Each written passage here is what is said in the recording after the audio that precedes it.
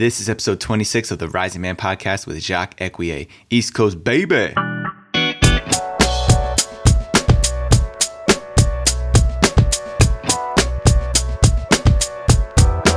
What is up, Rising Man family? Welcome back to the show. I'm Jacque Ecuyer, and I am the host and creator of the Rising Man podcast, and I am so happy to be back here with you on another Thursday with another incredible man from our community to share some wisdom bombs with you. Before we get into this powerful episode with Jacque, let me first just remind you guys, if you are not already a member of the Rising Man Facebook group, you must go over to facebook.com/groups/the Rising Man right now. It's jumping off. We are really starting to blow open these conversations. We're having our first Rising Man Fire Circle community gathering this Saturday, July 14th, and the community is just continuing to grow. So if you're not already a member, make sure you go over to the Rising Man Facebook page and get an invite for yourself. And while you're at it, make sure you invite at least one other man, one other brother who would benefit from being a part of this growing community. Let me talk about the Rising Man Fire Circle for this weekend for just a moment. The invitations have gone out, the date is set, the time is set, where it's gonna happen this Saturday, July 14th. It's gonna start at 1 p.m. This first Rising Man Fire Circle is going to be for the biggest supporters of this show. I've been keeping track of all of you guys out there. The ones who have been tuning in every week, leaving comments, sharing episodes, tagging friends, inviting hordes of men to join the Rising Man Facebook group. You guys are the ones that I wanted to start off with for our first circle, to reward you, to thank you, to show my appreciation, and for all of us to start diving in together. This is going to be a recurring activity, a recurring event for our community, because connecting is what this is all about. So, this first Rising Man Fire Circle, we're going to jump on the Zoom link that all of you should have received as a message in your Facebook Messenger inbox. If you did not receive that, make sure you reach out to me directly on Facebook, or you can email me jacqueazuma@gmail.com or the Rising Man podcast @gmail.com if you feel like you don't know where you're going. But all the information should be there in your message inbox. And in the future, invitations will be going out to the entire community so that we can have these massive gatherings of men once a month. So stay tuned for more on that. I'm really excited about this opportunity to connect with all of you guys from all over the world who have been supporting the podcast so far. And as I always mention at the top and bottom of every episode, if you're listening to this podcast and things have begun to stir up in you, if you're starting to recognize that you're not where you want to be in your life, you're not in the relationship you want to be in, maybe you're not in any relationship at all, you don't have the job, the career, the purpose that's lighting you up on fire, but you know that you're capable of more, send me a message. Let me know what's challenging you right now. Hit me up on Facebook Messenger or at jacqueazuma@gmail.com. I want to know what is happening for you in your life right now. The biggest, the number one challenge, obstacle that you're facing that you just don't know how to overcome, share it with me. Show me that you're willing to be vulnerable, and I guarantee that I will get back to you and see how we can collectively come together as a solution. Because if you listen to the last episode that I published on Monday about hunting alone, we're in this together. We're meant to do this together. So I don't want any man left behind. If that's you, send me a message. Let me know what your biggest challenge is, and I will get back to you right away. All right, so this week's guest is a man by the name of Jacque Ecuyer. He is the president and founder of 4S for Life, which is a unique organization that raises funds and distributes them to charities and campaigns serving a multitude of causes, from Ronald McDonald House to the Wounded Warrior Project and many more. The basic premise behind Jacque's organization is to empower the purposes of other organizations that are doing tremendous work in the world. And I'll tell you that Jacque is a stand-up guy. He's a devoted husband and father, committed to making a difference in people's lives across a broad spectrum. He hosts a podcast raising awareness around a multitude of topics ranging from drug addiction to PTSD and parenting, basically anything that is going to advance us as a human race. And he's a strong advocate for vulnerability and asking for help. So I really love this guy. I love his message and where he comes from. On the show, we tackled a number of topics. As you guys can see, when we start off, we dove right in and carried the conversation wherever it went, and we touched on some really powerful things. Just to name a few, we talked about the challenges of drug and substance abuse, what life looks like through the eyes of a depressed and suicidal man, why people are feeling so disconnected, and why violence becomes a means of escape and expression. And we also talked about how we can change the world by raising the bar for parenting. Yes, it all starts right at home with what we are modeling for our children and what we are teaching our children. So, without further ado, I present to you all today, Mr. Jacque Ecuyer.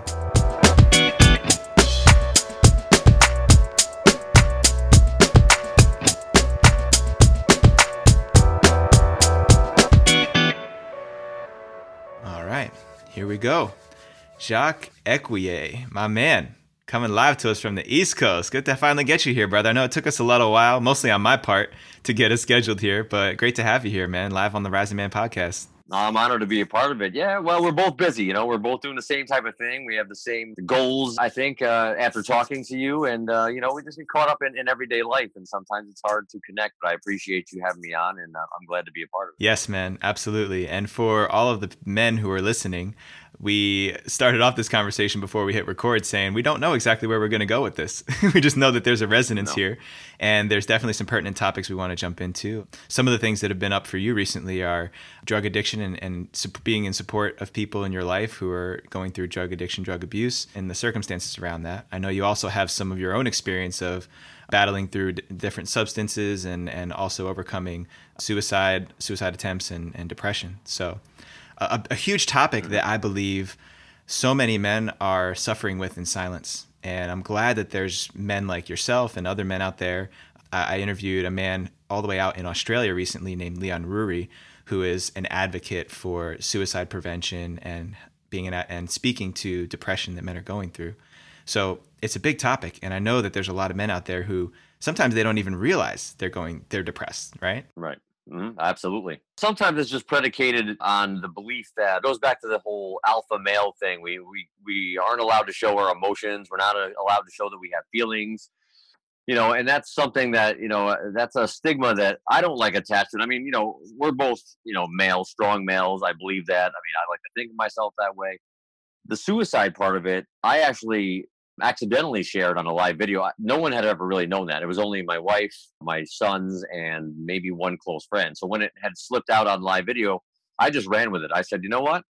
Everything else I've been an open book about, I'm going to share it and just, let everyone know. And the reactions were amazing because no one, even the closest people, didn't know that I had tried it. It was almost like a shock. Mm-hmm. Well, since we're jumping right into it, let me ask you this. As a man who's been through that before, what is the rationale or what is the reason behind not sharing that with people before it accidentally slipped out? I don't think it ever just came to the forefront. It was one of those things that I didn't mind sharing that, and you and I have talked, like my parents passing from cancer, dealing with other things that have gone on, but it was something very deep and personal. Suicide is something that it's almost like domestic violence with a woman or rape with a woman. Same concept. You don't want to be a victim. You don't want to be labeled. You don't want to be stigmatized as a weak individual, so to speak. And we all know that suicide, the general idea is it's a weakness. You're weak. That's the easy way out. Well, not necessarily, because I try to tell people that I was probably at the bottom, like at the deepest, darkest spot that I've ever been in my life. And that happened twice over 10 years. And it just happened with loss of either family members or just traumatic experiences that I've been through with my family. And it was piled on with other things that were going on in my life. And it just compounded. And I felt like there was no escape. It was like being in a tunnel. It was almost like being in a black hole where there was no peripheral vision. It was just straightforward darkness. And the only way I could see to get out was to just take all the pain away. Mm-hmm. And so when you're in that space, when you're in that dark tunnel and that becomes the next best option, are you thinking about your family? Because a lot of people, when they talk about, trying to help someone out of that, they say, what about your kids? What about your wife? What about what is going through the mind of a man who's in that dark tunnel? Well, that's just it. At the time, I'll use the first time that it happened, there was really like nothingness. There was a lot of pain. There was a lot of sorrow, a lot of suppressed feelings. And I didn't really care. And, not that I didn't really care. Let me rephrase that. I knew that my sons needed me. I knew that at the time my fiance, or she was my girlfriend at the time, needed me. But you don't see that because you think you're doing everyone a favor by saying, hey, you know what? I'm a burden. I'm not the man I once was. I feel like I'm not just physically weaker, but mentally and emotionally weaker. I can't sustain a relationship. How am I supposed to pass this on to my kids or my wife when I can't even, bring myself out of this? you're just, it's a selfish decision. It really is. I mean, in my opinion, it's a selfish act, but it's at the time, and it's hard to describe because that's just the only way that to get out. Like you can talk to people, but you really you're not listening to what they're saying, or you're not hearing it because you're set on that one end all, because you're like, okay, I've had enough. This is piled on. This is piled on, thing after thing after thing after thing, or bad thing after bad thing, had piled on so far and so hard. Your shoulders are only so broad as a man that you feel like, wow, the weight of the world is just crushing you. And I think one of the biggest issues is that so many men who end up in that space, because that's not really a unique thing, right? Experiencing stress, experiencing pressure, being a provider for a family, taking care of children, being a leader in your community, like that is pressure. Let's just call it what it is. So it's not really that unique, but there is something that drives some men to that decision, and others, don't go that route. And I believe that a lot of men are trying to hold all of this weight and this burden by themselves. Is that something that was happening for you? Were you sharing this with anybody? No, at the time, and that would be something that you just brought up that I would recommend. Whatever you do, don't hold it in. It makes it that much worse. And I'm speaking from experience. After I was able to talk to, I'm just going to say my wife instead of calling her fiance, girlfriend at the time, Katrina. We'll just name her. And she had to stop the attempt. First attempt was me trying to slit my own throat, because I figured that was the quickest way to do it. And I had the knife to my throat, made the indentation in my neck, and I was ready to just rip it right across. I mean, I know it's a little graphic, but it is what it is. And she grabbed me by the hand, and, she told me, listen, you know what? Your sons need you. I need you. You can't do this. You're not helping anybody. You're a better man than this. You have more to offer. All the positivity that you need in a support system. And I was still holding the knife there and still trying to listen to her and try to sort of juggle everything in my mind and say, okay, am I gonna do this? Is she making sense? Okay, now she was putting doubt in my mind that, not to follow through with it. And I thank God for that every day that she did. Finally had to use both hands to pull my wrist away from my throat to get me to stop. And then after I had stopped the attempt, I broke down and bawled. I just broke down. Everything just came out. It was just a cleansing, just tears. Everything just came out. Mm-hmm. Yeah, man. And thank you for being so transparent with the experience, because I also know that a lot of people can come and speak about, yes, I've made attempts at suicide, or I've been depressed in the past, without really explaining the nature of what it was. And I think that's what other men out there are going through. There's other men who are at that same stage in the process you were in, where they're in that dark tunnel.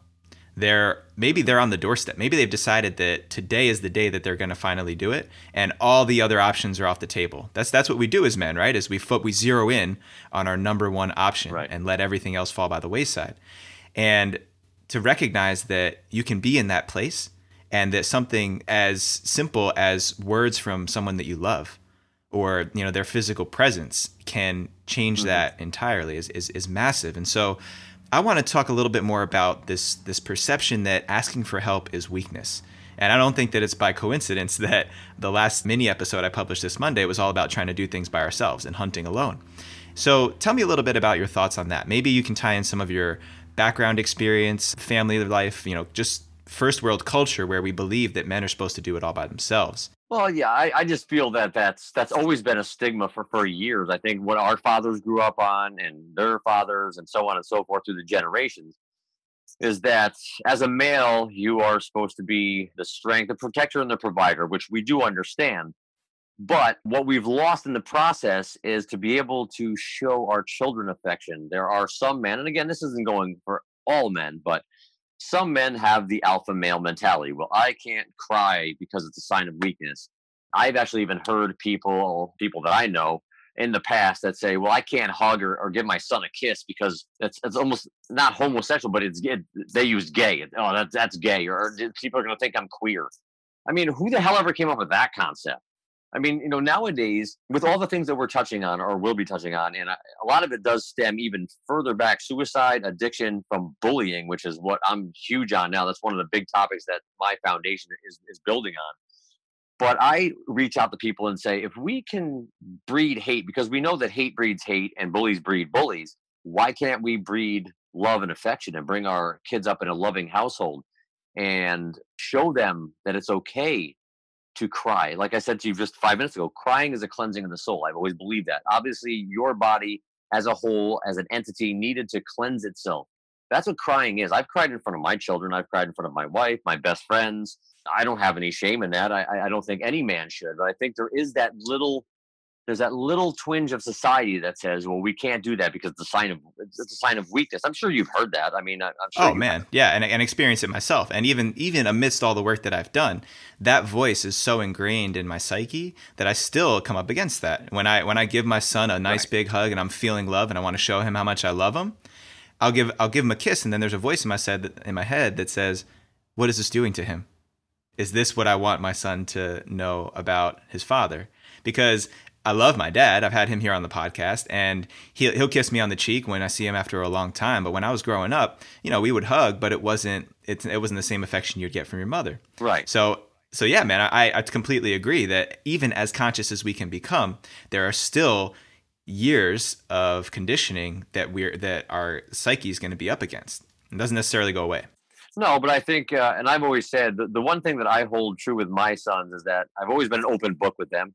So no matter what questions they've asked me, no matter what, even if I'm something that I did in my past that I'm ashamed of, we all have skeletons, I still have shared it with them. If they ask me a direct question, I give them a direct answer. I don't try to shield them from anything because I think nowadays a lot of kids, a lot of children don't deal with trauma in their lives. A lot of parents do like to shield them from things. And when they progress on in age and they get older, and I'll use this for an example. I don't mean to bounce around, but I'll use this for example. When my father passed away in 2013, I wrestled with the decision to have my youngest son go in and see his grandfather. He had never dealt with death before. And I said, Tyler, do you want to go in and see grandpa? He understood. He was old enough to understand what was going on. But I said, if you're not okay, I'll go in with you, or you can go in on your own.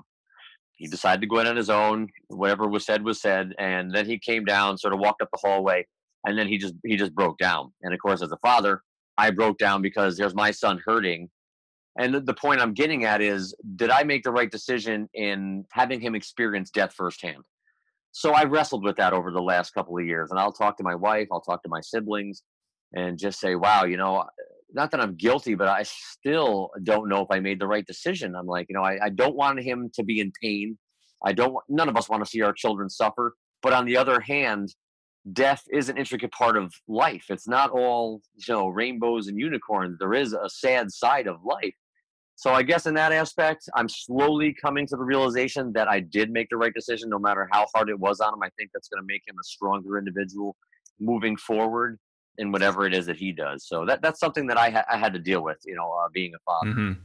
Yeah, and I think a lot of parents grapple with that, And again, if we blow this out, this is all just discovering what our values are compared to the societal norms or the societal values that are impressed upon us. Right. And I believe that any pain that we delay for our children only grows in strength. So if there's an opportunity that presents itself in your life where, for me, my grandfather passed away when I was 5 years old. Same experience on the opposite side of the spectrum. I got to see my dad break down for the first time. One of the few times I ever saw my dad break down. And as painful as it was at the time, and obviously I can remember it so vividly, so I know it's imprinted on me in a powerful way. It's also a story that I've built my life from. Having lost my grandfather at a young age, a man who meant a lot to me, unexpectedly leaving, the father of my father, so kind of a break in our legacy. Mm-hmm. And also, the things I learned about my dad, watching him go through that. So yes, pain is temporary, mm-hmm. and it's an absolute component of life. So I don't think that it's valuable to delay that for our children. And then there's also the other side of the conversation that says, well, our role is to be protectors and safety providers for them until they can do that themselves. Correct. So it's not black and white, I think. No. Well, we both know, and every parent out there knows, there's no handbook on parenting. You sort of just learn as you go, and you take what your parents instilled in you. And you know what? It's funny that you brought that up, because when I lost my mother in 1991, she was only 47. She battled cancer for 10 years. That was the first real close to home, obviously your mother being the matriarch of the family. And so when you bring up your father crying, that was the first time I saw my dad cry. My dad is a very big man, 6'4", 290 pounds, massive physical presence, professional bodybuilder, weightlifter, strongest man I ever knew. Never saw this man shed a tear until he was sitting there with the fam, with the four of us siblings and himself. And I finally saw him show that side. And I think maybe that was my enlightenment moment there that said, you know what? Wow. Here's the man that you put on the biggest platform. You hold him up to this standard. Wow, you know, my dad, it's my dad. But he was able to show that, and it was okay. And I said, you know what? It's okay. So as I transgressed into the whole, to being a father and going back to what you said, I think that you going up and kissing your son on the cheek or the forehead or whatever, I think that is what you want your son to, because what I'm getting from you, and we've only talked a couple times, is that you're a very free spirit, but you're very strong. Not only, I don't mean physically, but mentally, emotionally. I've watched your podcast. You're a very intelligent man. So I think you're doing the right thing. That's just my opinion, because that's what I feel. I mean, my sons are bigger than I am now, and I still give them a hug, tell them I love them, always tell them, listen, you're always going to be my little boys. Doesn't matter how big you are. And now my son has my grandson, and to see him as a father is amazing.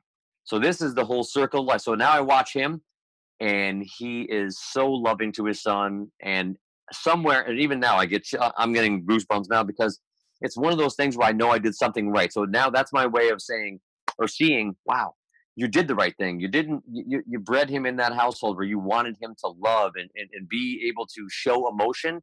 And now he's doing that as a father. That is the best gift he could have ever given me as a father. Yeah, man. And I think the even more courageous thing is being willing to not have to do it right, to just accept that your way is your way. And we're going to give our children whatever they get from us, no matter what. We're either, we could overparent them, we could underparent them. We could be too present in their lives and protect them from things, or we can be completely distant. And I think what the most important thing for us to accept as parents is the choices that we make are going to have an impression on them. And that's the bottom line. And to learn to live with it and say, hey, that's just what they get. That's what they get from us. And we do our best based on our intention and what matters. Otherwise, that's like you said, there's no handbook. And if there was a handbook, there's no way it's going to apply to everybody. No. I mean, people have to realize that everything you do in your life for 24 hours a day, 7 days a week, is a choice. And that is from what foot you put on the floor in the morning, what side of the bed you sleep on, what finger you rub your eye with. If you think about it subconsciously, everything you do is a 50-50 chance of being right or wrong. But who's to say what's right and who's to say what's wrong? But if you sit there, a lot of people don't sit back and think about that and go, wow, every little thing, me picking my hand up right there, me looking at you, me looking over, everything is a subconscious decision in your life. Every little thing that we do. It's amazing to think of it on that level. Yeah, man. And I'm actually just having this realization as we speak that I know men all over the world from all different types of backgrounds with different types of values are going to listen to this podcast. And I've had men reach out to me, and a lot of them, some men will be really excited about one particular message that a guest on the show said. And then I'll get a message from another guy that says, what the hell was he talking about? Like that doesn't make any sense. That goes against what I believe, what you believe, and da-da-da-da-da-da. And I'm realizing that we are all going to decide what being a man is for ourselves. We're all going to decide what masculinity is, what fatherhood is, what being a husband and a leader in our communities is or are. And so as long as we're conscious that we're making a decision with every choice that we make about who that man is and how we show up, that's what really matters. At the end of it all, that's the most important thing. And what you're saying right now is really illuminating that for me, because there is no right way to do it. And if we believe that there is, then we're full of shit, frankly. I agree totally. Yeah, and it's the thing is that and I've learned the same thing you have through doing the podcast. You're going to have people that are going to agree and disagree, and you know what? That's part of life. Going into that, we're putting ourselves out there. You are, I am, the other people that are doing podcasts. We've made that choice, again, a decision to go out and try to help people, not push our values, just give our opinions on things. And if we can give advice along the way, something that may have helped us, like we were talking earlier 10 minutes ago with me in the suicide attempts. If I can save one life, if I can, one life a day, I've done my job, and I'm not a psychologist, psychiatrist. I don't want anyone to think I have any kind of medical degree. I just have a lot of shit that happened to me in my life, and I've been through a lot of shit. I mean, I know to reiterate that, but it's just, I've got thick skin. It doesn't, things don't faze me as much anymore. I'm not overly shocked by anything anymore. Yeah. I don't know if that's good or bad, but I think I'm adapted to handle a lot of situations that some people, wouldn't know how to adapt to. I mean, so I think it's helped. All those scars, the scars that make the man, and I think I have a shit ton of scars. I can tell you that. Yeah. Well, and that goes back to what you were saying before, where you had doubts of whether it was too soon to share that intimate experience of death with your son. Like you just said it right there.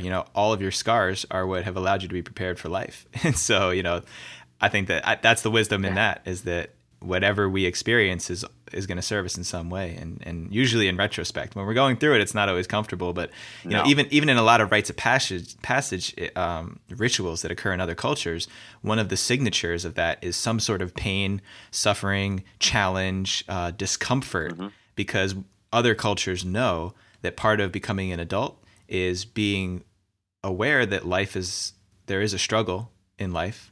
That's part of it. And being able to rise to that challenge instead of falter in it, or I can't think of the words right now, but kind of shrink in the face of challenge, is going to make an even more difficult path for you. So yeah, man. So what would you say? Let's actually do this, because we jumped right in. We were already so warmed up. We had so much to talk about. Yeah, I know. Let me circle back, because I think there's a really relevant question. I usually start off the show and I say, what's the difference between a boy and a man? Before we get to that, though, I wanted to throw another question into the mix starting today. So you're the first man that gets to answer this, so no pressure. So what is the difference between masculine and feminine? See, I think, I guess it's hard for me to answer that. And the reason I say that is a lot of what I'm preaching in my podcast is we like to compartmentalize people in groups, and we all do it, whether it's black, white, gay, lesbian, fat, skinny, so on and so forth. I mean, we all have to play in the same sandbox. Earth is one giant sandbox, and we all have to play in the same sandbox. We all play by the same rules.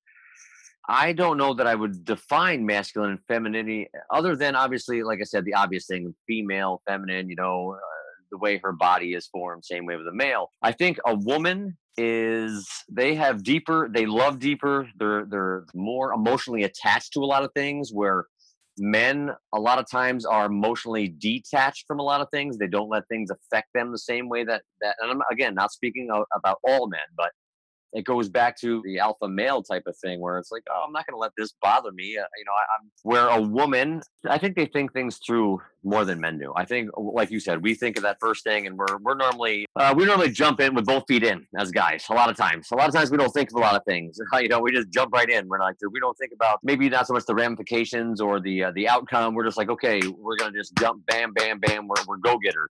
Where a woman will sit back, and I've noticed this with my sister, my mother, and now my wife. They think things through. You can always look at a woman and see them thinking everything through. I mean, if you watch, you're married, right? Yeah. Mm-hmm. Okay, so watch your wife at some point when you guys are having a conversation or maybe even a disagreement, if you have those, and just watch, just look at her, just look at her. Don't even say anything. Just look at her and watch the thinking that's going on in that process. I'm telling you, you have to do it. Just take 30 seconds and just watch it, and you'll get what I'm saying. Yeah, man, for sure. I mean, I know it's sort of circumvented, but it's really tough to say, because I still think that we're generalizing the sexes, and I think that's part of the problem with society, outside of not, just men and women are different. It can go back to, women don't need to make as much. They don't have certain rights. We can go right down, that's a huge conversation. And the other thing you said was, I'm trying to remember, was being comfortable. And you have to be taken out of your comfort zone at some time, because the problem with society today is that we're comfortable. We're lazy. And that goes for everybody in this country. This country has fallen to the wayside. Everything, family values, all these things that are going on with the kids, the school shootings. I mean, I know I'm going off a little bit, but it goes back to comfortability. You need to take yourself out of the comfort zone. You have to have challenges in your life. And I don't think men and women should be labeled as different, other than what I just said to you, the deeper feelings and the thinking through, or the jumping on something without, thinking all the way through our decisions, which Yeah, man.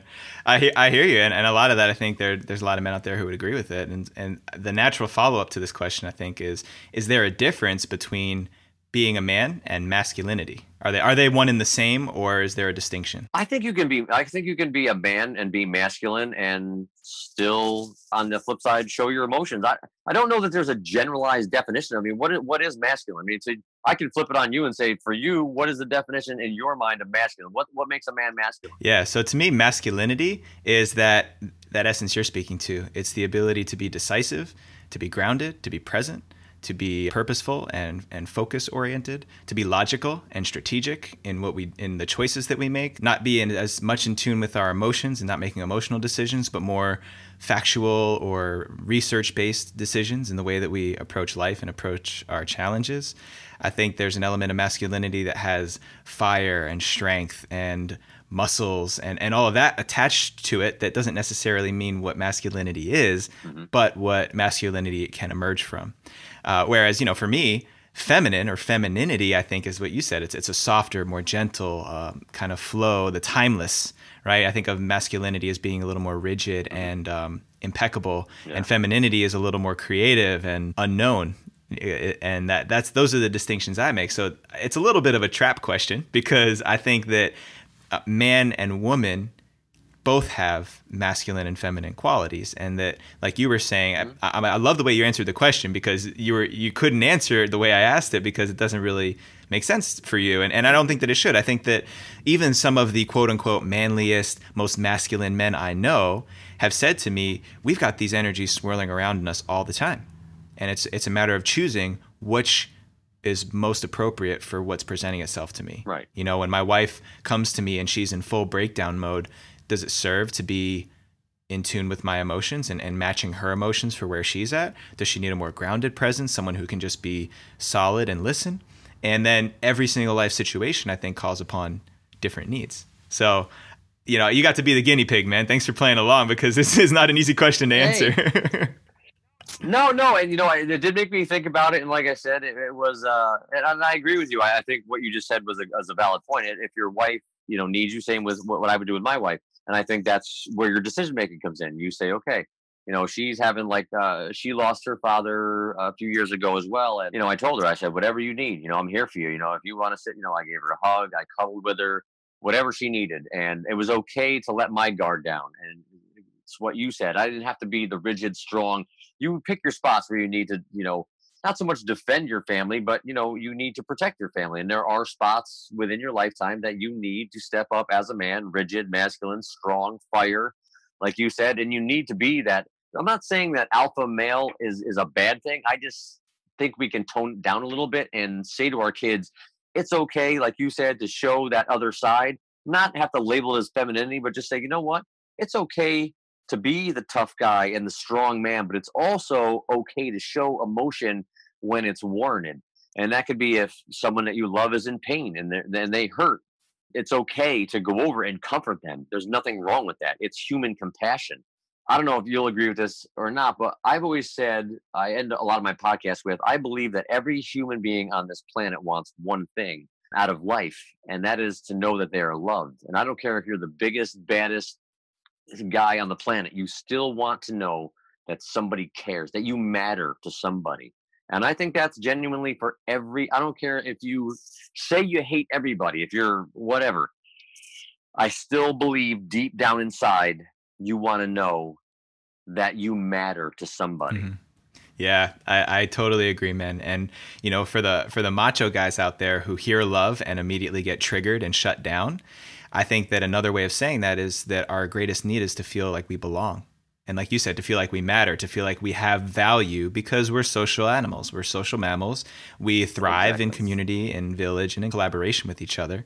And to not love, or loving and love and empathy is one way that connects us. It's one way. It's not right. The only way or the end all be all, but it's one way that we feel connected. And if we're defining masculine culture as shutting love off, for whatever reason, like you said, whoever came up with that idea, whatever reason that came up, but if we're defining masculine culture as not being loving or being able to express ourselves as accepting other people or appreciating other people, then we're literally breaking our connection. And we're starting to create the possibility for that dark tunnel, because I know for myself, I've spoken about on Facebook Lives, I've spoken about on the podcast before.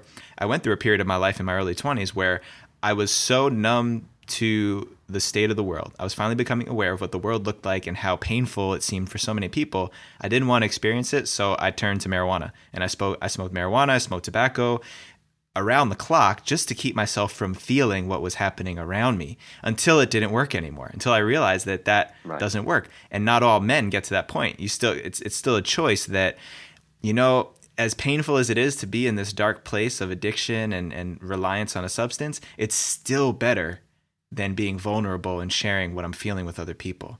And that's the part that I think we as men get to start choosing differently in, and supporting brothers who are in that state, because it's tough. If you haven't, anyone who's been there knows how hard it is to pull yourself out of. Well, think of it this way, and this is building off what you say. Now, you've seen a group of women go out. Say your wife has close friends. They sit down. What do they talk about? Emotions, feelings, things that are going on in their life, things that are close to their heart. Okay. Now we get together with our guy friends, whoever. What are we talking about? Sports, hunting, whatever. How hot some other chick is. Everything, every topic, but how we feel inside, because it never crosses our mind. It's like, well, we can't talk about that because we're with dudes and we have to be those guys. Listen, I've had some of the best heart-to-heart talks with some of my close male friends that have gone through similar situations. And I can call them up and say, hey, listen, so-and-so, you want to go out and get dinner, or do you want to just go grab a beer and I just need to chat? And they're like, you know what? Yeah, let's go out. And that's what we do. We sit at a table and we talk about real life shit. My kids, their kids if they have them, our relationship. And I just want to let every man out there, whether you believe in what I'm saying or you don't, it is okay to do that. There's nothing wrong with that, because we all need to vent once in a while as men as well. Because the longer you keep that inside, it builds into what you were just saying. You start relying on substances, whether it be alcohol, hard drugs, tobacco, gambling, whatever. And then that can go into a whole different spiral, which is what we led the whole conversation on, because depression breeds suicidal thoughts a lot of times, unfortunately. Mm-hmm. So it's a bad road. It's a bad road to be on. And I can definitely say that from firsthand experience. Yeah, man. I 100% agree with you. I believe also that talking about sports, talking about hunting, talking about hot chicks, women that are attractive, whatever you want to call it, is also light forms of those addictions, right? We can be addicted to television. We can be addicted to football. Like I grew up watching the New York Jets. Fortunately, unfortunately, it's one of my curses. Man. I know, I know, man. Believe me, it's a curse. It's a family curse. And as bad as those guys have been most of my life, I still check. I've noticed that I still check up on how they're doing, check the news and all that stuff. So the point is that we can have light addictions. Food, overeating, sugar. All of these things are addictions that are not going to kill you today, like a heroin overdose could. But they're also just distractions that are keeping us from getting to the point of what's really happening inside. So thank you for being another man who's speaking to that, because that's pretty much what this whole thing is about. If I really drop in and say, the podcast here, yes, to bring men on here who share their stories, who give some strategies and insights into how they've navigated the journey into manhood, being a man, and all of these confusing topics that have been distorted by media. The message behind it all is that we need brotherhood and we need community. We need to circle up as men and share what's happening for us as men, period. Absolutely. I agree. I think, like I said, I've watched some of your other podcasts, and some people are more deeper. I sort of just got into the whole way. I mean, it took me some time to, but I really started, I had a couple of good guests on that were like double majors in psychology, and they were really smart people. And I've learned a lot from them. And it goes back to me. I always thought of myself, I'm a street smart, and I pick up things really fast. So what I'll do is I'll pick their brain, and I move forward with it, and I apply it to the podcast. Sort of not on the level you do. I still have some, depending on the topics. We still have females on. Like if we're doing something that's a male-dominated topic, I'll bring a female on just to get some retrospective from that point of view, because I think it's only fair that we have, that side as well, because, again, women feel different about things than we do. But I love your whole concept. I mean, I think it's great. And I think we do need more people like that, because again, it goes back to just loss of connection with our families, with society, with our communities. And like you said, you open, you don't want to even open the paper anymore or look at the news, because everything is negative. And why do they do that? Because negativity sells papers. They sell ratings. No one's going to go on if it's, hey, it's going to be sunny out and 80 degrees for the next 2 months. It's never going to rain. It's never going to snow. Everyone's getting a new car. I mean, who the hell is going to listen to that? I mean, it'd be great, but we're not going to listen to that. We're going to listen to, hey, this guy got busted with 100 pounds of heroin, or unfortunately, this child went out and shot up a school. But we're still sucked into it. And that's scary. Like I was doing the statistics on some of the suicide and bullying in the school. There's an average of one school shooting a week in the United States for the last 2 years. That's insane. That is insane. And again, it's off a little bit of the topic, but I still say that all this stuff can go hand in hand. These children that are bullied when they're not taught love in the home. So if you're a child and the ages of birth to 7, 8 years old, when your mind is a sponge, mommy and daddy are arguing, and it gets to the point where it doesn't have to be physical, but very fearful, ferocious yelling, screaming, pointing fingers. Your child absorbs everything that goes on in your house. Okay, and we're going to use males for an example. Use our sons. Your son witnesses his father yelling at his mother, and that's okay. And dad's like this, I'm right, that's it. He storms out or she storms out. Your mother's crying. Now, little Johnny or Tommy or whatever, he gets to the age of 14, 15 years old. He finds a girl, nice looking girl. Hey, you know what? Want to start dating? First thing that goes wrong. Now, little Tommy, what's he do? What was he taught in his home? Yelling and screaming and fighting and pointing at the woman and demeaning her is okay. So what does Tommy do? Tommy goes and says, listen, blah, blah, blah, blah, blah. I'm right. You're wrong. F you, whatever. Never, that child will never have a stable relationship. And I don't mean just intimately. Friendships, business relationships, because of this could have been prevented here at home when you have the time, but we're so wrapped up in our own lives with iPhones and iPads and just our busy life. I mean, it's just, I'm trying to preach to parents, 15 minutes a day is all you need to spend with your kids. Take 15 minutes a day. That's 105 minutes a week. I don't care what you do in that 15 minutes. Put your phone down, read a book, take a walk, just have a discussion with your children. All children want to do is let them know, like they'll sit there and they're like, I'm here, I'm right here. But we're so busy, we don't see it. And they just want to be acknowledged. Hey, I'm here. I want to, be proud of me. I want you to love me. I mean, I know maybe it sounds weird, but this is what my feeling on family is, and what it should be is that we should be able to take just that little bit of time. I mean, if you want to take more, that's fine, but sit down and listen to a podcast, like something like this. A father could easily sit down and listen to you and I talk, whether he agrees or not. Let his son watch it as well, and then sit down, turn it off, have a discussion and say, okay, what did you learn from that? What did you think of the podcast? Open up the dialogue with him starting the conversation. Then you give your opinion, not at him, but talk to him, with him. Yeah, absolutely, man. I agree. I think that's the lowest common denominator. In fact, when the school shootings were starting to stir up again, and I forget which one was the most recent one, somebody announced this statistic, so I don't remember exactly where I heard it, but the overwhelming majority of school shootings have been by boys or young men. Let's call them young men. And they found that almost every single case of a boy who goes into a school and commits a shooting, there is some sort of disruption between the biological father. It's important that it's a biological father figure in that boy's life, whether he's present and abusive or not present and completely distant, or, has been there but doesn't really talk about these things with him and hasn't created a space where he can get that support from his father. And I think it goes beyond that, because I firmly believe that we are meant to raise kids in community, that we're meant to have aunties and uncles around to provide multiple perspectives on becoming an adult for these young people as they're getting older. But like you said, it starts at home. This is the society we've created where there's nuclear families. So the strength of the nuclear family must be strong, must be connected, must be transparent and vulnerable. Otherwise, we start to have that culture of disconnection passed forward through the generations. And that's what we're seeing now. And I try to tell people that all the time. I'm like, these children don't just get up one morning and say, hey, I'm going to go in and grab an AR-15 and go shoot up a school. We're missing the signs. And don't get me wrong. I've done the podcast on this, and I don't just blame the parents. I think as a society, we're slacking. I think there's no connection, between your children and your parents, the parents and the teachers and the children, and everybody in the government. Because what happens when this child shoots up the school? It's a finger pointing match. Well, the teachers should have noticed it. Well, the parents should have noticed it. Well, the government should. Well, listen, we all dropped the ball, and now children are dead. So you can point all the fingers you want. It's not a finger pointing contest, people. It's we all drop the ball somewhere along the line. All of us are responsible for that young person going in and shooting up the school. All of us. We're all responsible. Everyone should take responsibility for their actions. Period, man. Drop the mic. That's it. Nothing more needs to be said about that. We all get to take responsibility for this one. So I love that, man. I know we're getting close to that point where we wrap up, and I usually lead off with this question. So in the spirit of polarizing questions and trying to compartmentalize your response, what to you is the difference between a boy and a man? Life experience.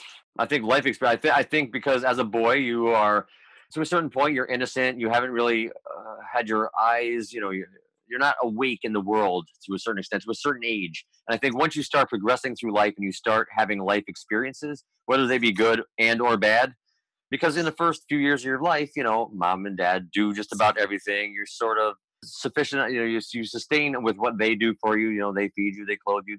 So until you start getting out and doing things, you interact with other children, you start going to school, you have playmates, and you start making decisions on your own, and those decisions will affect you moving forward.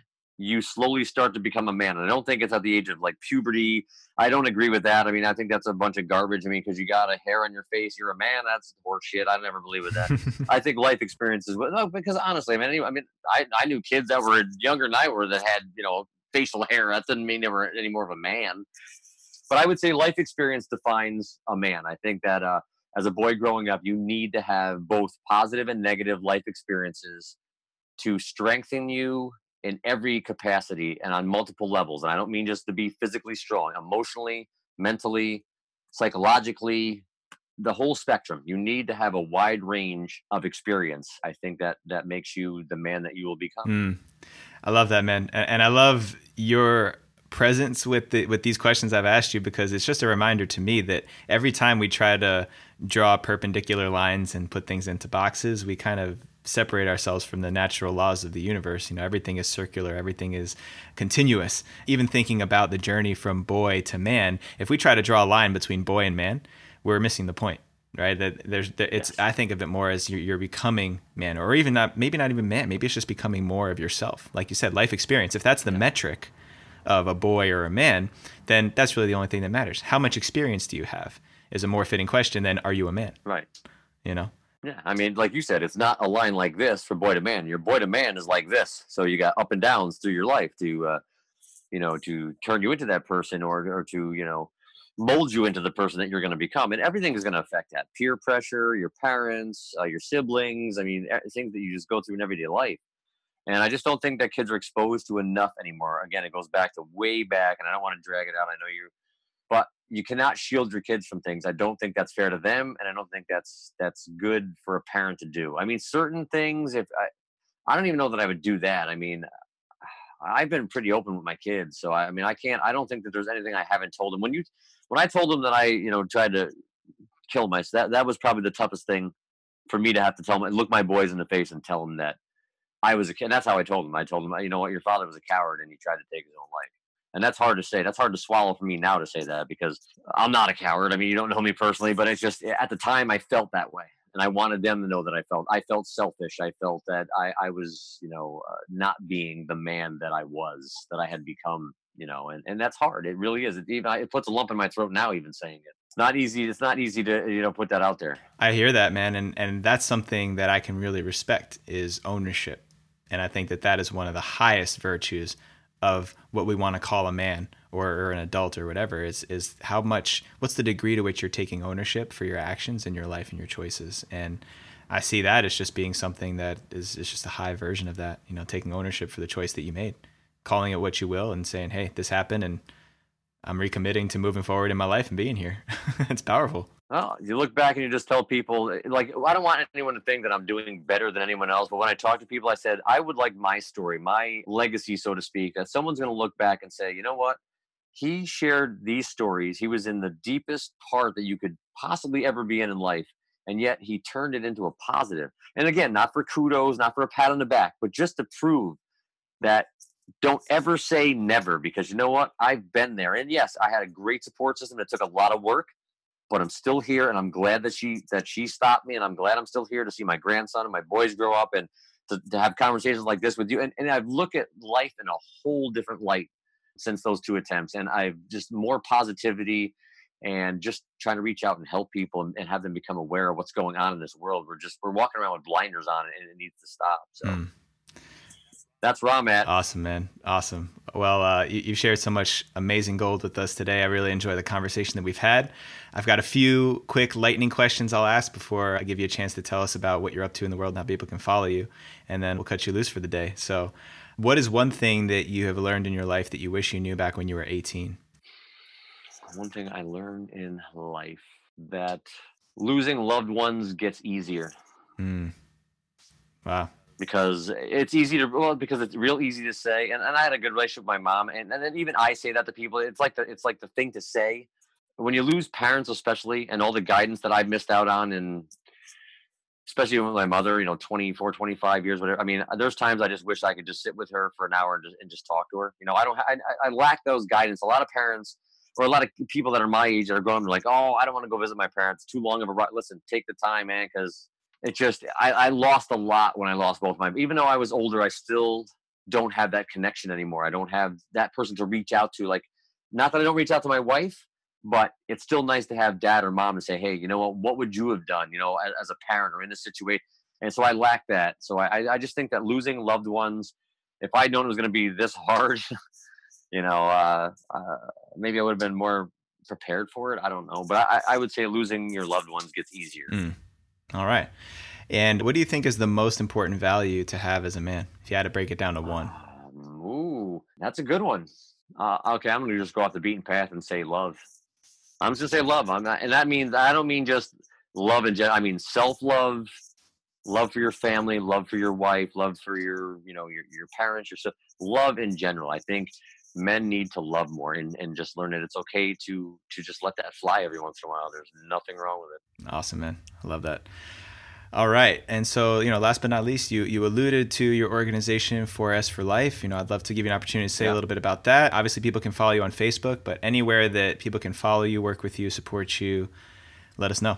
Absolutely. 4S for Life. The S is, I don't even know if you know, but that stands for strength, struggle, sacrifice, and survival. So it can apply to any situation. Started it 3 years ago. Memory of my parents. Started raising awareness just for cancer, but we've opened it up. We've done discussions and panels and talks on everything from PTSD to addiction, suicide awareness, domestic violence, and so on and so forth. So Facebook is 4S for Life. Website is www.4sforlife.com. I also have my own podcast. It's Earplug Podcast Network. It's done every Thursday evening live. And and I'm hoping to have Mr. Jetty Azuma on my podcast. Now I'll have to make sure that we tie that in so I can put you on the spot and ask you the lightning question. Yes, sir. Yes, sir. Well, I welcome that invitation, man. We just got to sort out the details so I can get on there. Absolutely. Appreciate everything that you're doing out there, man. One of the other things that I'd like to say about your organization is I know that you started it and put a lot of your own money into it. And maybe, I don't know how much you speak about that, but to me, that is one of the greatest leadership examples is putting some skin in the game and putting your money where your mouth is and really being all in on it. I mean, that's what we do for things like this podcast. It's not like, we're not the Lewis Howes of the world. We're not the Tim Ferrisses of the world right now. It's because we put our heart and soul into it. So I just want to acknowledge you for that, for being that kind of man that does it, whatever it takes to make it happen. Well, the feeling's mutual from what you started here, and honored that you have me as part of the group and be a part of the podcast, and to all the other gentlemen that are part of Rising Man. I hope you enjoyed it, and if you have any questions or you just want to talk, I offer this to everybody. I know I'm a stranger. I may be across the country, but you can message me. Feel free. I will talk about any and all topics, anything that I've gone through, and maybe it'll help you in some form in your lives as you move forward. So that's my open invitation to everybody that watches this podcast. Right on, man. I appreciate that. And let me just amend one thing I said. We're not Lewis Howes and Tim Ferriss yet. We're gaining on them. They just have a little more of that life experience, if you know what I'm talking about.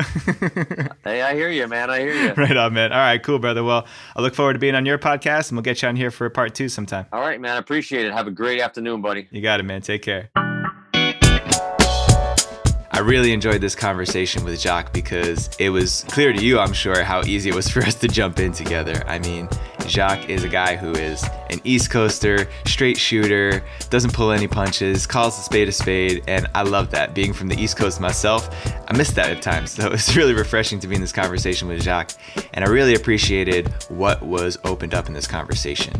For myself personally, I really felt that when I'm speaking with a man that I respect and that I can level with, who's also speaking transparently and directly to me, wisdom that I didn't even know was there within myself and within the other man starts to emerge to the surface. And I feel like in this conversation, we really broke open some important and powerful topics that so many of us could benefit from sharing. And I really am grateful that Jacque was so willing to share his experience with suicide attempts and feeling depression, that dark tunnel that we spoke about. it's so powerful to acknowledge what it feels like to be in that space.